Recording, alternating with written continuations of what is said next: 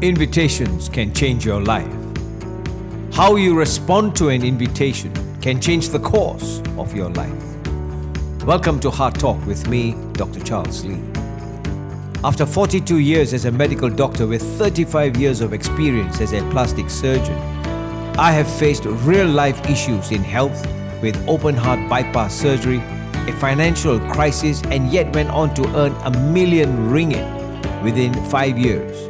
Struggled through relationship and spirituality issues on my journey to live my best life. So if you are searching for real-life solutions to real-life issues, then join me at the Heart Talk podcast for insightful interviews, heart-to-heart conversations, and selected book reviews. And together, let's talk.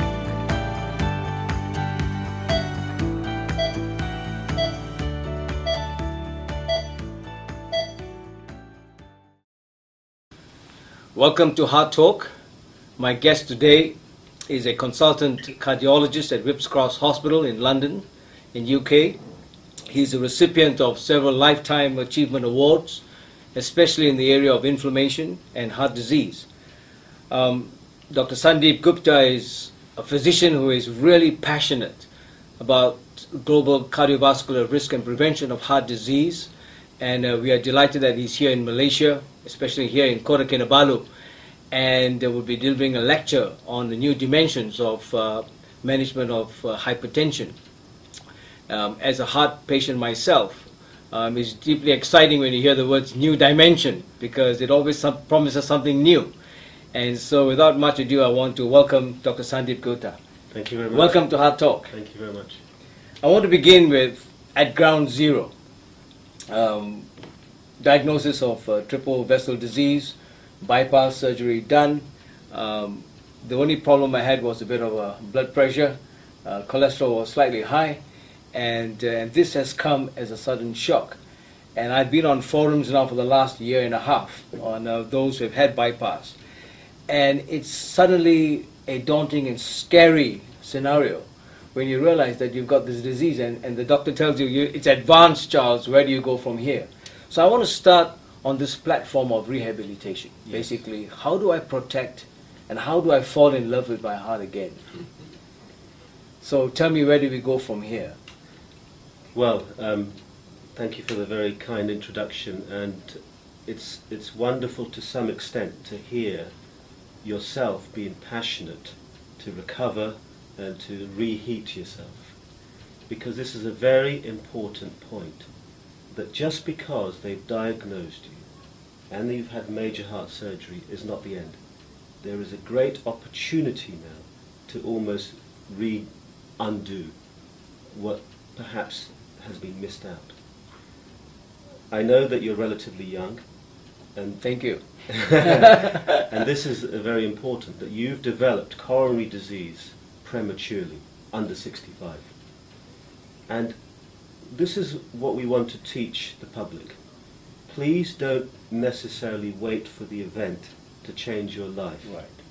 Cardiac rehabilitation, you will be transformed, because cardiac rehabilitation will get you back to a life of normality, even though you've had a new set of arteries and you're a heart patient.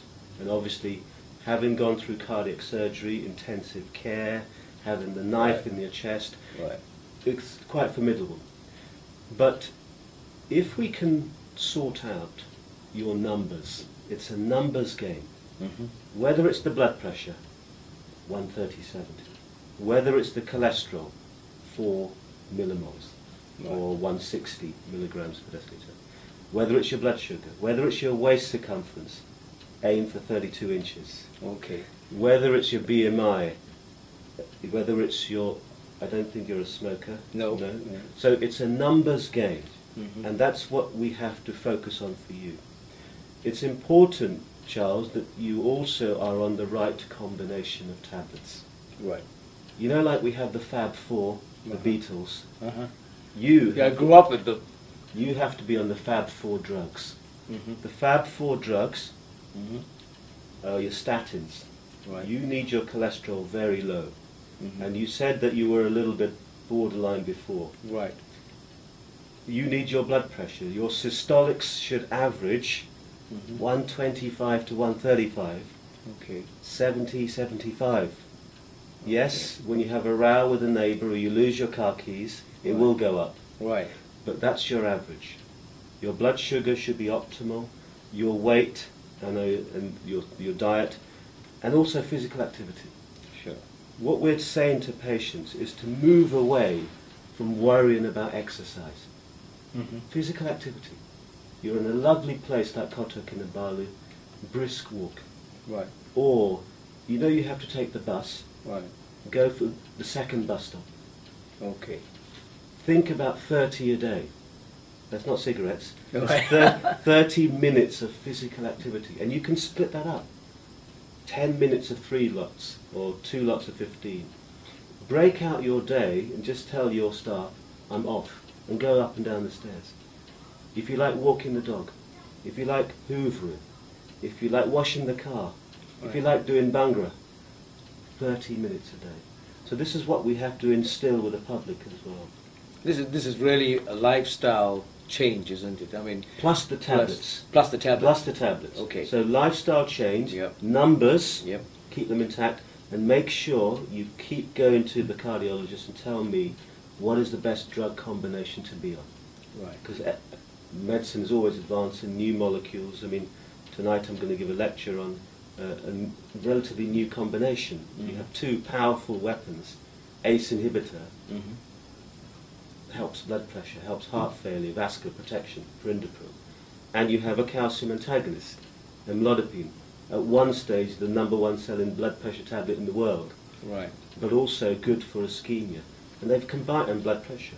And now they've combined them.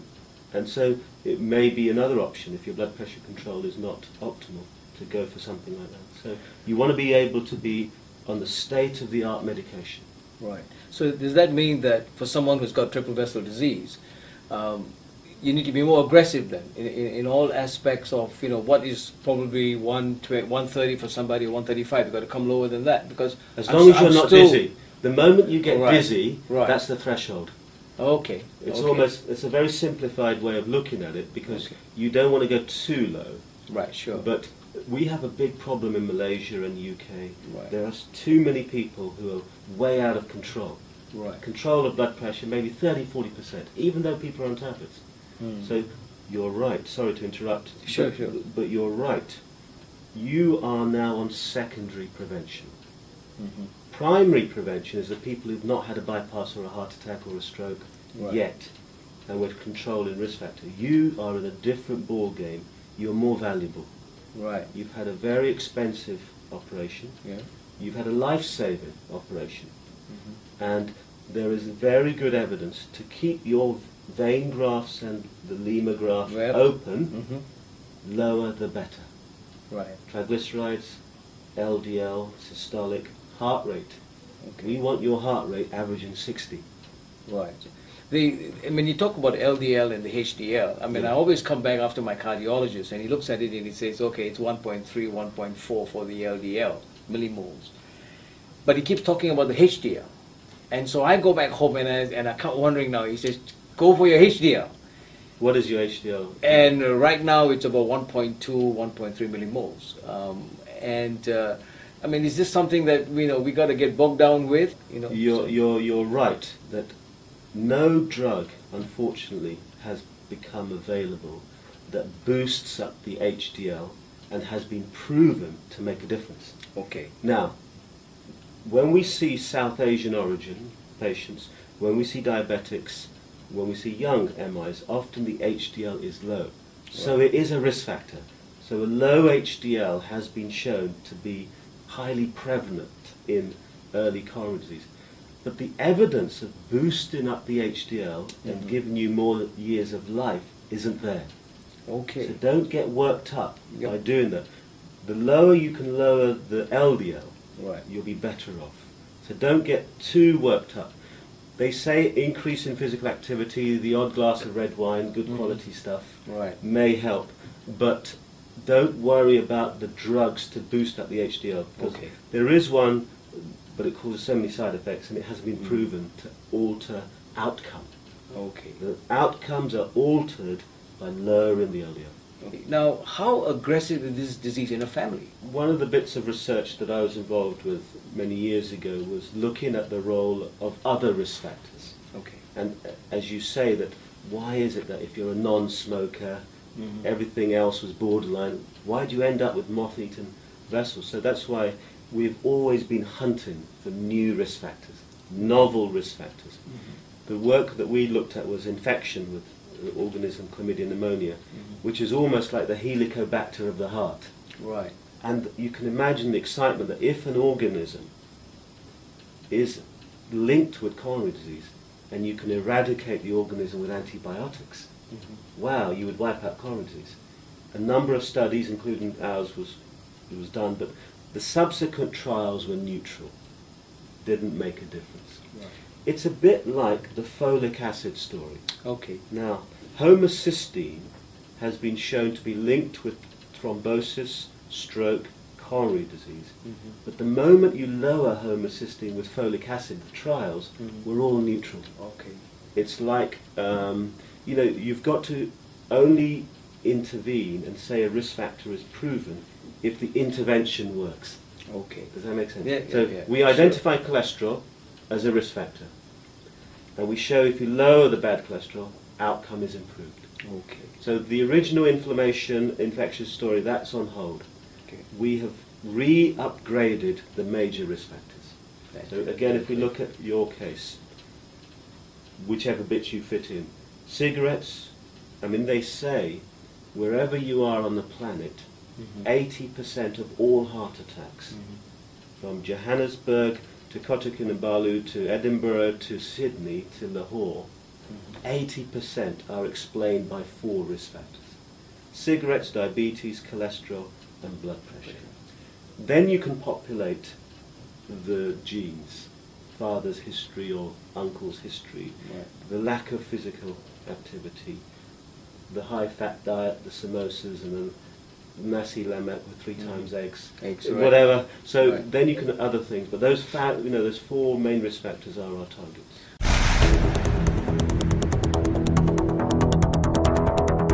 This is what we want to teach the public. Please don't necessarily wait for the event to change your life. Cardiac rehabilitation, you will be transformed, because cardiac rehabilitation will get you back to a life of normality, even though you've had a new set of arteries and you're a heart patient. And obviously, having gone through cardiac surgery, intensive care, having the knife in your chest, it's quite formidable. But if we can sort out your numbers, it's a numbers game. Whether it's the blood pressure, 130/70, whether it's the cholesterol, 4 millimoles, or 160 milligrams per deciliter, whether it's your blood sugar, whether it's your waist circumference, aim for 32 inches. Okay. Whether it's your BMI, whether it's your, I don't think you're a smoker. No. So it's a numbers game, and that's what we have to focus on.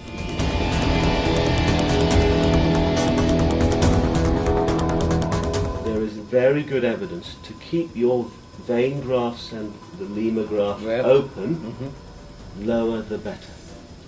Triglycerides, LDL, systolic, heart rate.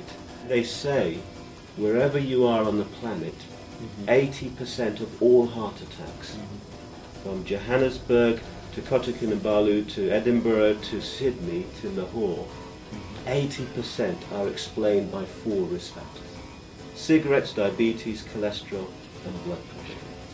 Then you can populate the genes, father's history or uncle's history, the lack of physical activity, the high-fat diet, the samosas, and the nasi lemak with 3 times eggs, whatever. So then you can other things, but those those 4 main risk factors are our target.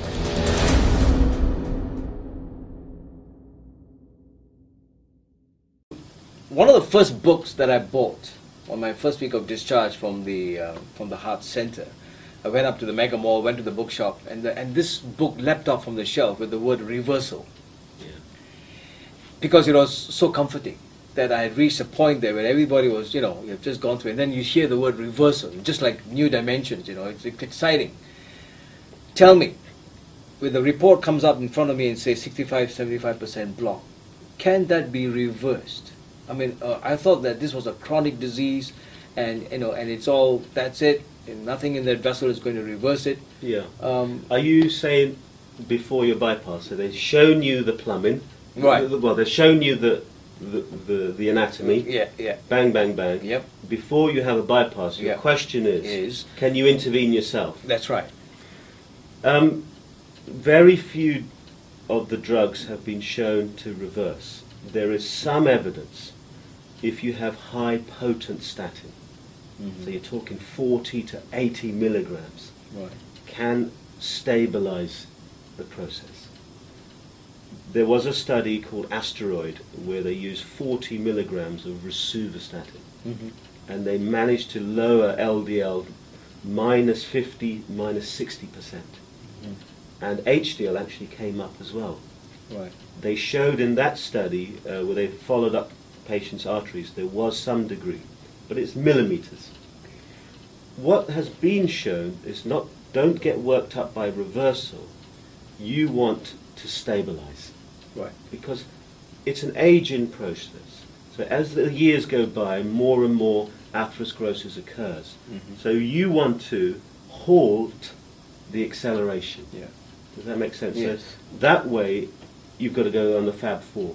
Right. Yeah. Sure. In that, you know, in that scenario, the Fab4 drugs and your risk factors will help. Because let's say you have no bypass, you've got this anatomy, but you decide you don't want any tablets.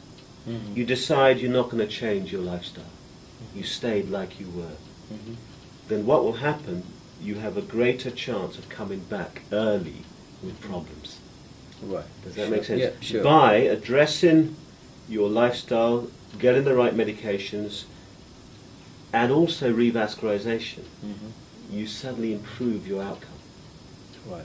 I mean, it's amazing because this has been going on for many years, I'm sure. Yes. And so what the heart surgeon who did me said that there was a whole pattern of revascularization that was going on behind the scenes, you know, all the collaterals were working and all that, and that was keeping the heart alive. That's a remarkable. I mean, our coronary circulation, you know, is remarkable because of the facility that for some patients you can grow new. You can have an auto bypass. Yeah. Yeah. Your artery is blocked. Right.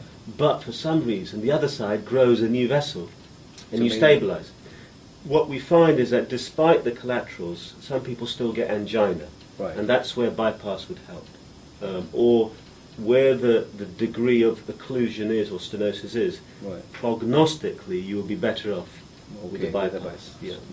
Well, the other question I want to ask is that, which is very commonly on the site. A patient has had a bypass or even a stent. Can he have a heart attack? Yes. In other words, if he had an event, can there be a second event? And like for me, I don't know what a chest pain is like.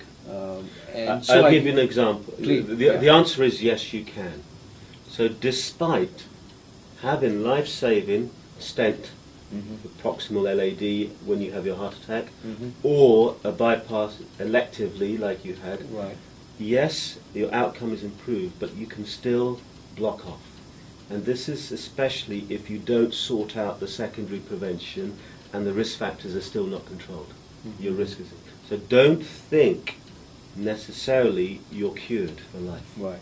You still, as you said at the start, you still have to respect your grafts. Yes. And even your own native vessels, you can stabilize them if the cholesterol remains low. So unfortunately people do still have events, but you know, a heart attack and unstable angina can happen at any course, but you can minimize it by addressing these things. Fantastic. And the best example I have that people will know is Bill Clinton. Bill Clinton was similar age to you when he had bypass surgery, and he had again a few risk factors. And my understanding is 6 years after his bypass, he didn't have a heart attack, Yeah. I think he had a limited one, Yeah. but he needed a stent. Right. So Yes. that's the other thing, that even though you've had one bypass, so many of our patients may come back 10, 15 years later needing another one or a stent. Right. So it's just how long can you keep away from the cardiologist and the surgeon? Yeah? That's right. Yeah. They say this is. you don't want to meet a cardiologist that often. They You're say, right. I mean, yeah? it's true. Is the disease process in the arteries still the same as it was in the veins? The reason why I ask this is this, because I do vein work, varicose veins and all that. And so when we put in the sclerosing agent, and Adzim, who is the sonographer, 3 days later we have a look at it, it's solid, it's a pipe, it's dead. And when you read the word atherosclerosis, and you think that this is going on, in the vessels in the arteries. My question is, does the vein grafts, I mean, is it the mechanical work that is going on with the pressure into the vein grafts, or is it the same piping system that is rusting in between? Well, if we differentiate the veins, because I presume you had a lemur graft. Yes, yeah, yep. that is a gift.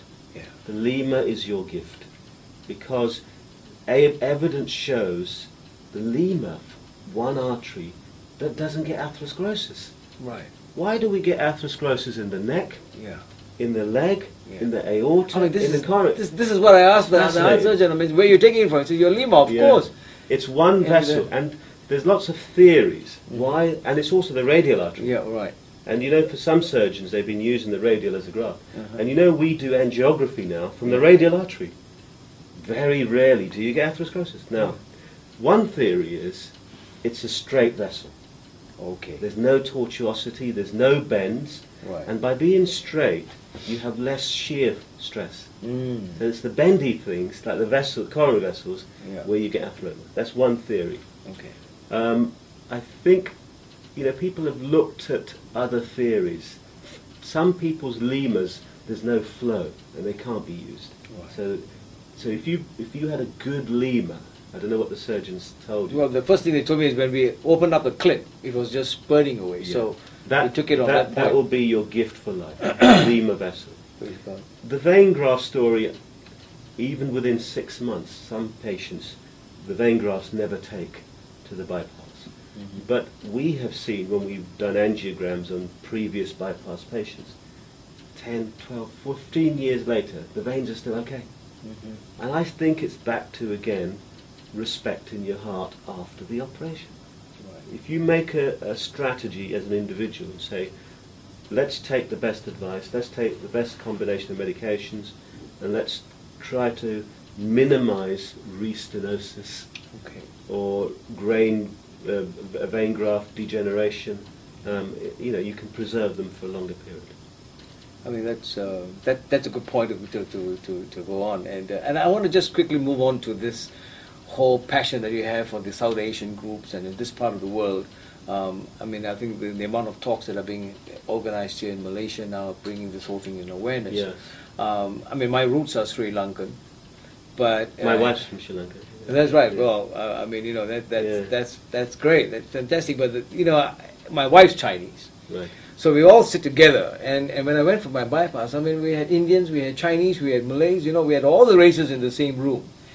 And how aggressive is this disease purely from people like us who are, South Asians, but still from India, from Yeah. Sri Lanka, and Yeah, it's been repeatedly shown, and in fact, some of the earliest studies were in Malaya and Singapore. oh, really? 1950. Danaraj. Oh yes, Professor Danaraj. University Hospital.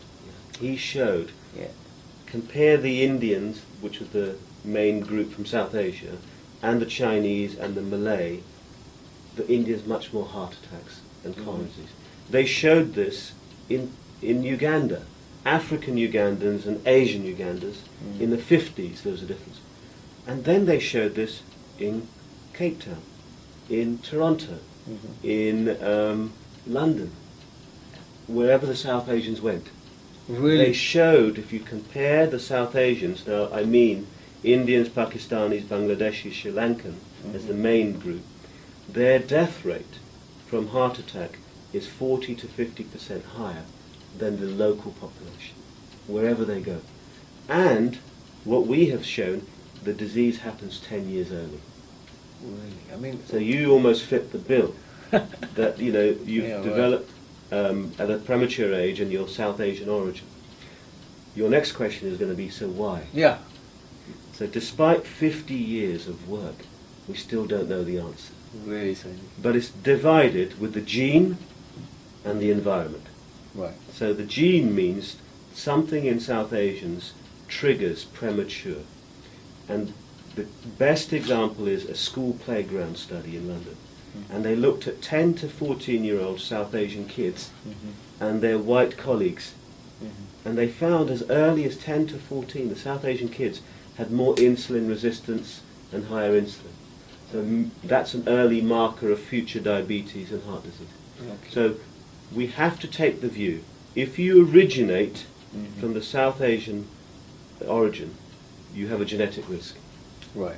Once you abuse that with risk factors like cigarette smoking, lack of exercise, ghee and abnormal, you make that risk worse. Okay. I suppose analogy is with the African Caribbean population. I don't know if you're aware that they have more stroke. Right. Yeah? And we don't know the answer. They have more hypertension, but they have low coronary disease. Okay. So I think there is, in cultural groups, there is different variation. But South Asians, premature coronary disease. I mean, is there a place for stress coming in? I mean, when they immigrate into all these countries, they're under tremendous stress to make it happen, make it work. Yeah. You know, I think, again, we're moving away from the traditional risk factors, but you're right. Stress could be a cofactor. It's wrong to put stress as the number one Sure. when you're a smoker, overweight, and your cholesterol's high and your blood pressure's not controlled. Right. So I think we've got to prioritise. But I think the stress thing is difficult because your stress is someone else's fun and games. Right. It's relative. Yes. Right. So I suspect it's the handling of stress, Okay. how people cope, Okay. maybe. But I think they have looked at this effect of immigration. Right. Go into a foreign land, having to work hard and Sure. keep up. Cofactor problem. Well, in closing, and you know, with the benefit for many of others who have got the same platform that I'm on now, can we live a long, full, quality life? I mean, you've gone through all the steps that we have to do, but the take-home is enjoy it while you can. Enjoy the limitations, is what my heart surgeon said. You know. Yes. I think that What's the take-home flag for us? today's 80-year-olds are last year's 70-year-olds. We're living longer. Right. It's still, and probably I'm a bit flippant saying this, it's not easy to die. It's not easy to die. What is easy is to spend years of morbidity, Right. needing an amputation, needing your third bypass, Right. needing an oxygen cylinder, in and out of hospital heart failure. Right. So we have to, as you say, balance the length of life with quality of life. And to do both of those, you have to do the same thing. Right. Fab 4 drugs, if you're secondary prevention, and looking at your risk factors and your numbers game. And also, what we have to instill is that the physician, the surgeon, health professionals have a duty and a role, but so does the individual. Yeah.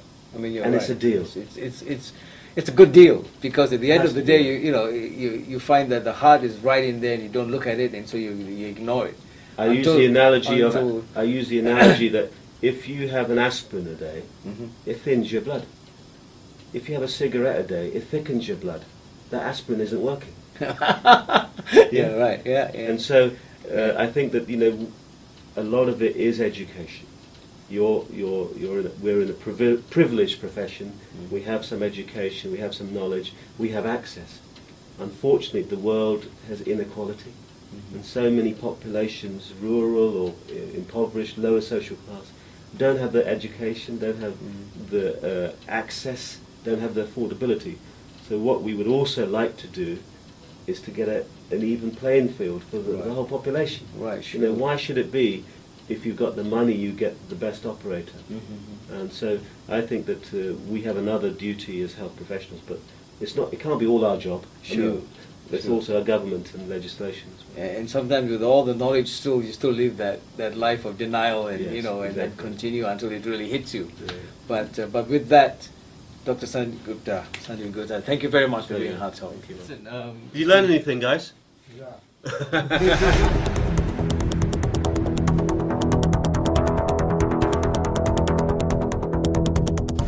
a patient has had a bypass Yeah. or even a stent. Can he have a heart attack? The answer is yes, you can. So despite having life-saving stent, proximal LAD when you have your heart attack, or a bypass electively like you had, Right.